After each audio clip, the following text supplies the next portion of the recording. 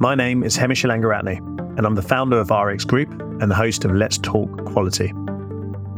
Let's Talk Quality is a podcast aimed at quality assurance professionals in pharma and biotech. Join us to learn from some of the best QA leaders around the world and hear how they've developed their careers as they provide some practical insights into how they've got to the top of their field.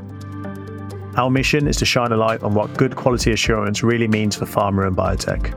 What impact does it really have on the patient? We want to explore some of the biggest challenges facing the sector and inspire the next generation of quality assurance leaders to continue to help bring safer and better quality therapies to patients. Welcome to Season 1. I hope you enjoy the show. Hi, Kimberly. How are you? I'm doing well. How are you, Hemish? I'm doing very well, thank you. Thanks for joining. Welcome to the show. Thank you. We're going to talk about contracting and the world of contracting, and in particular about building a client base and building your network, and hopefully some good practical advice for other people that are going through the journey. I think this year in particular, 2023 has been a big year for people going into contracting for the first time or going back into contracting, largely due to the market conditions. So I thought it'd be good to hear from someone who's been in the consulting world for some time. So before we get into it, do you want to give the listeners a overview of who you are and what you do? Sure. So I'm Kimberly Wallbank. I am the managing owner, principal consultant of Quality System Services. I've been in business for a little over 13 years now. And what I pretty much do is help companies, particularly pharma and med device companies, with their quality system issues. So whether it's a startup that is creating their quality system for the first time, or a larger firm who is dealing with some FDA issues or a new regulation that came out and they're trying to see how it fits in with their business model. Excellent. Fine. And how have you found, just before we get into it as well, how have you found personally the market of 2023, and how has it been for the consulting, for the contractors this year? Very slow. Very, very slow. And it seems like most of the consulting is coming on the computer system validation side this year, which I have some expertise, but it's not there's many more firms out there who far exceed my expertise in computer system validation. But it's been very slow, unlike 2022, where I didn't have enough hours in my days to fill up what my clients needed. So it tends to be when you're consulting, contracting, that's exactly what the market does, is you have these big highs and then you have these lows of where you have no work. So the key is to kind of manage your workload, manage and enjoy your low times, where that's the great times to take that long vacation, take the time to see the family. Yeah, that's good advice. Why did you get into contracting then in the first place? I did it after working as the a QA RA manager, and I was technically the head of quality for a very small med device division of a larger company, and it just wasn't a right fit for me. The work was interesting, but it just wasn't working out.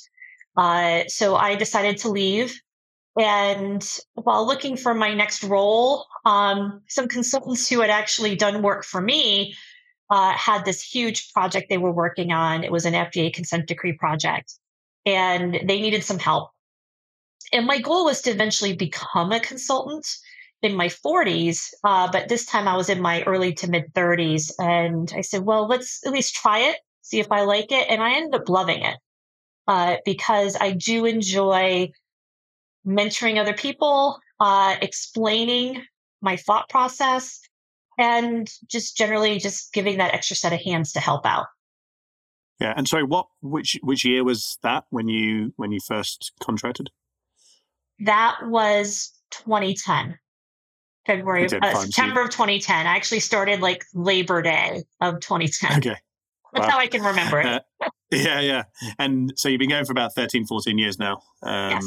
And how do you think the contracting world has changed then in that time? It's changed quite a bit. I think a lot because there's so many consultants and contractors entering the market to where it's kind of getting flooded.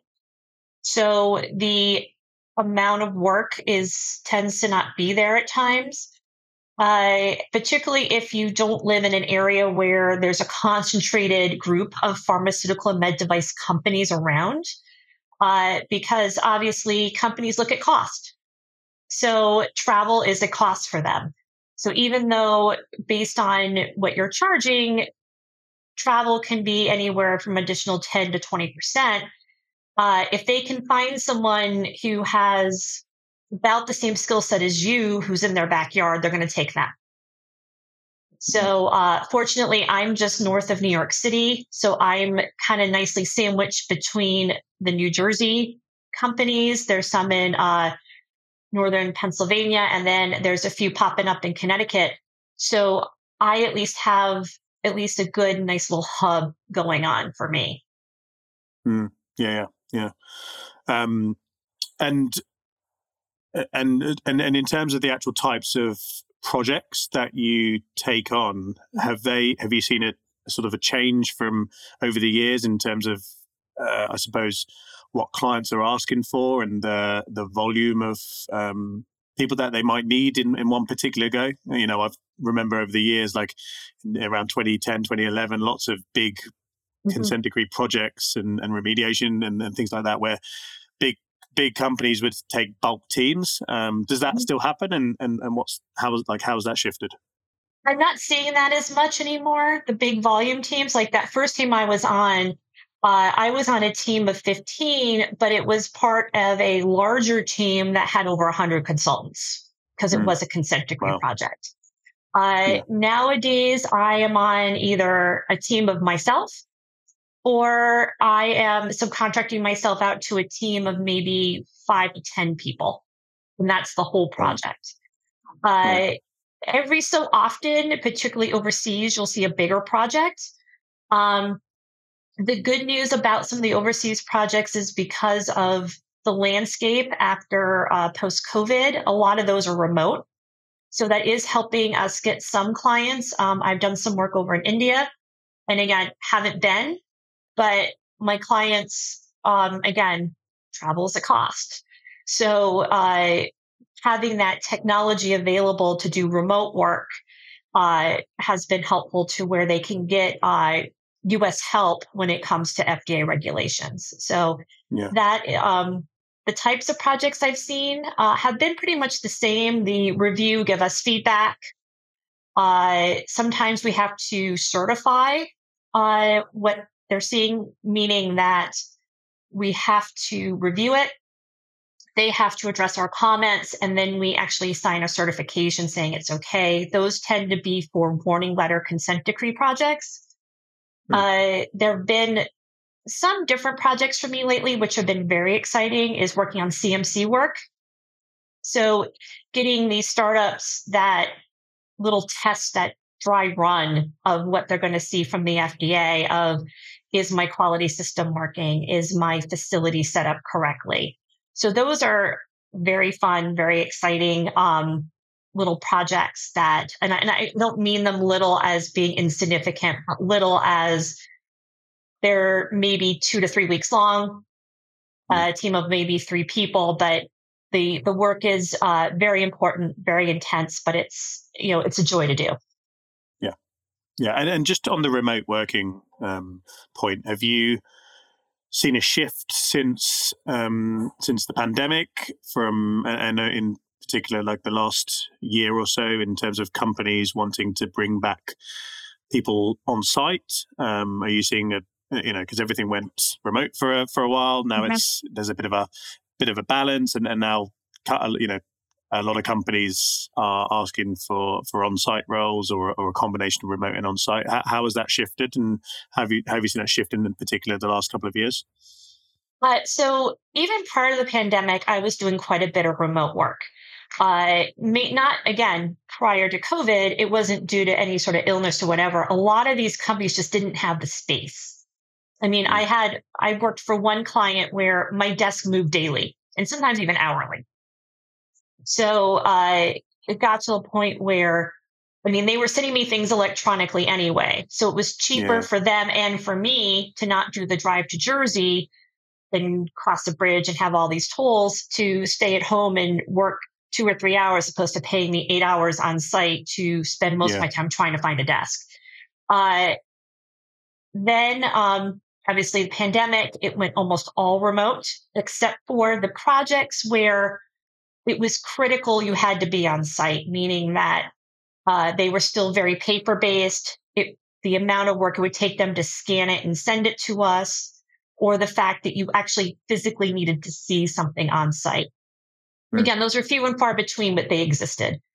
Now we're seeing still quite a bit of remote work, but also kind of a hybrid situation to where they want you at least on site for at least a week or two to get a feel for you and you to get a feel for them. And then go off and sit at your desk at home and do the work. mm, So it's kind of going back to where it was in 2019, where it's a little bit of both. mm. Interesting. So when it comes to, so for people that are either new to Mhm, contracting or just starting out, mhm. or considering going into contracting in the next year or next few years, what advice would you give them around building a network and finding contracts? How did you? Let's start with, I suppose, how you went about it when you first started, and how you went about building that network. Well, my first group of projects were exclusively me subcontracting myself out to larger firms.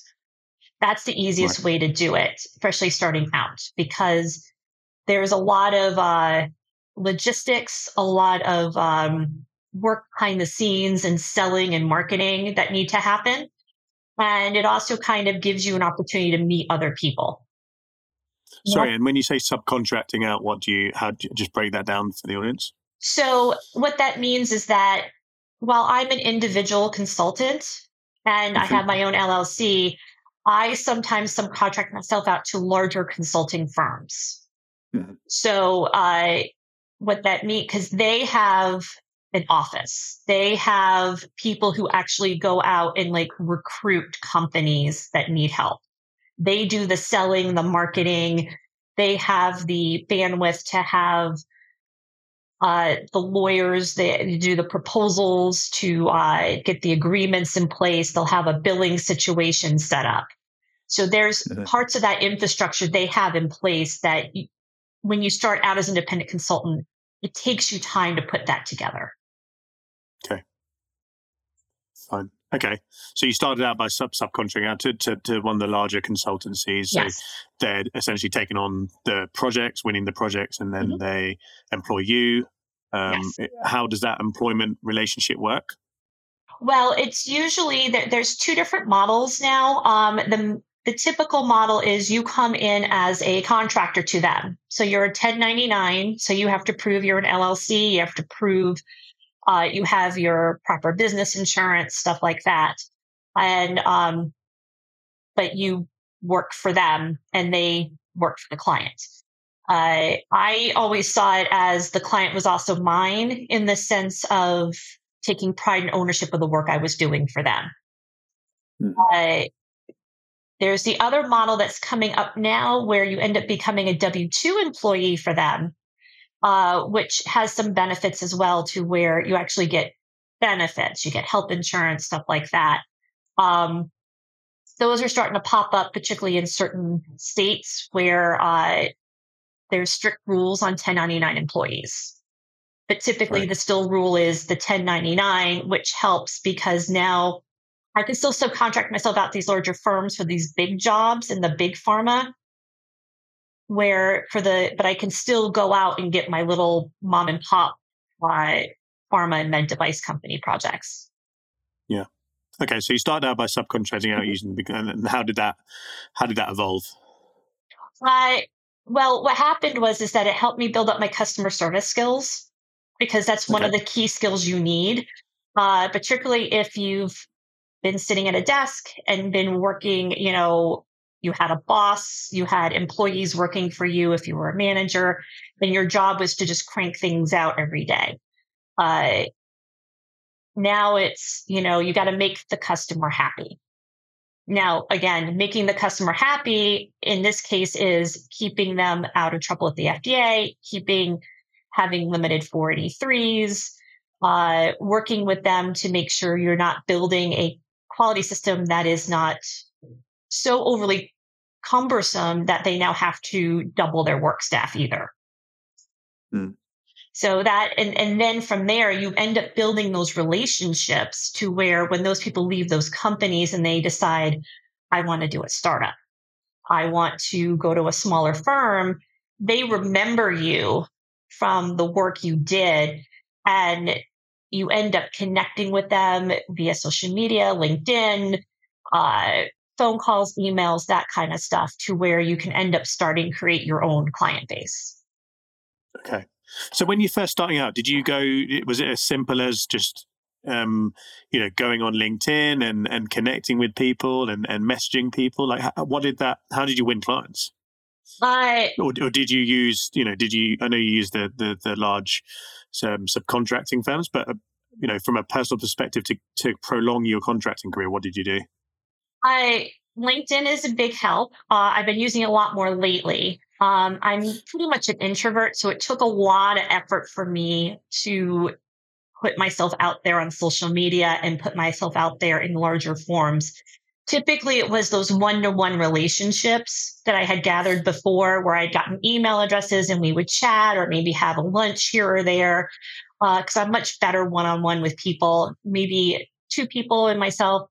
But in the last year or so, I've been working with the business coach and decided I had a lot more knowledge to share. So I started doing the circuit, doing presentations, going to events where I'm sharing my thoughts and my expertise on particular parts of the quality system.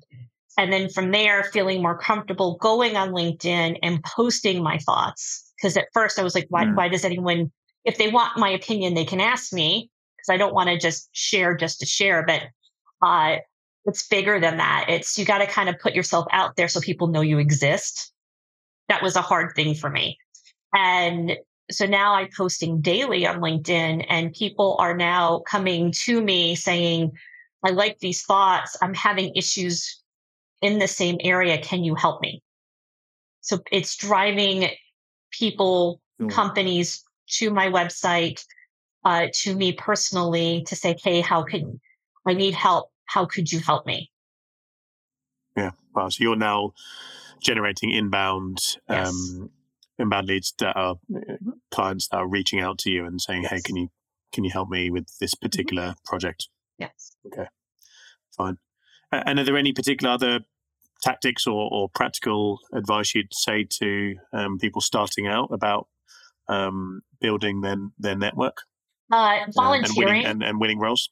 Okay. Volunteering at some of these organizations you belong to, such as ASQ, PDA, ISPE, they all have these subgroups within them. And they're always looking for volunteers to not just do presentations, but to help review new FDA governances, to provide feedback to the FDA or Health Canada, and getting on those teams. And again, as long as you got to make the time, but as long as you have that expertise to share, it creates another little community for you. And it's something else to put on your resume, put on LinkedIn to say, hey, I contributed to this new FDA guidance. I contributed to this. So it kind of helps build up that, for lack of a better term, content to say, Yeah. yes, you're now considered a thought leader in the industry. Yeah. Fine. So from what I gather, it's a lot about continuously building your network and looking for Mhm. new ways to expand your network, your outreach to people that would benefit from your services. Um, Yes. Utilizing the communities that you're in, your LinkedIn network, previous clients. Do you Yeah. ever use? Yeah, sorry, go on. I mean, and the other thing too is don't forget about other consultants. While Hmm. there's a competition piece there, but not all of us do the same type of work. For example, Yeah. I've set up kind of an informal referral process with a couple other consultants. There's a consulting firm out west that develops programs for autoclaves and isolators, but they don't have the expertise in helping a company identify what's going wrong. So they refer me for when there's an issue with there's a contaminant. How do they work through that deviation to get to that understanding? And when I have clients who need an autoclave, need an isolator, I suggest them to go talk to them about trying to get that piece of equipment and get it programmed. So there Yeah. are ways to use each other as consultants to help you get work. Yeah, that's a really good point. Just networking within your own consultant Yeah. peer group, and then utilizing referrals. Um, and you touched on this earlier. What with when the market is in going for a difficult period of time. I suppose a lot of people this year have been without either full-time roles or having long gaps between contracts. What advice would you give to people? You mentioned a bit of what you do earlier, but I think it's really important for people to know that sometimes these things you've got to be prepared for Right. slowdowns in market, and you've got to be prepared when you're going into contracting that this might happen. Yeah. Well, it's going to happen. I mean, it's just kind of how it is. And sometimes it's a relief, particularly when you've done so much work and you've been practically working 24/7 to where it's nice to get a month or two off. However, this past year has been a lot more than a month or two off for some of us. So I've been personally using the time to kind of regroup myself and build on my own skills and using it an opportunity to build out more content. Because that's one of the things that tends to fall behind when you have a bunch of clients, bunch of work coming at you. It's hard to keep that pipeline going because you're not on LinkedIn. You're not talking to other people and trying to win new projects because you have so many as it is.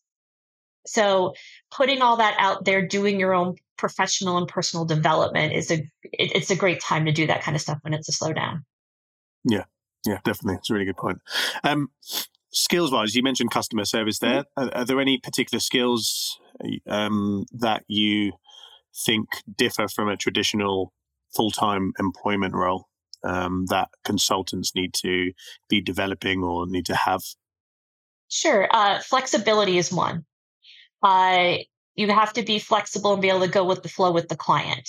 Uh, while you're there for a single purpose and you need to stay within that purpose, they have other things going on, which is why they hired you. So, I talked about the fact that there was a project where my desk moved daily and sometimes hourly.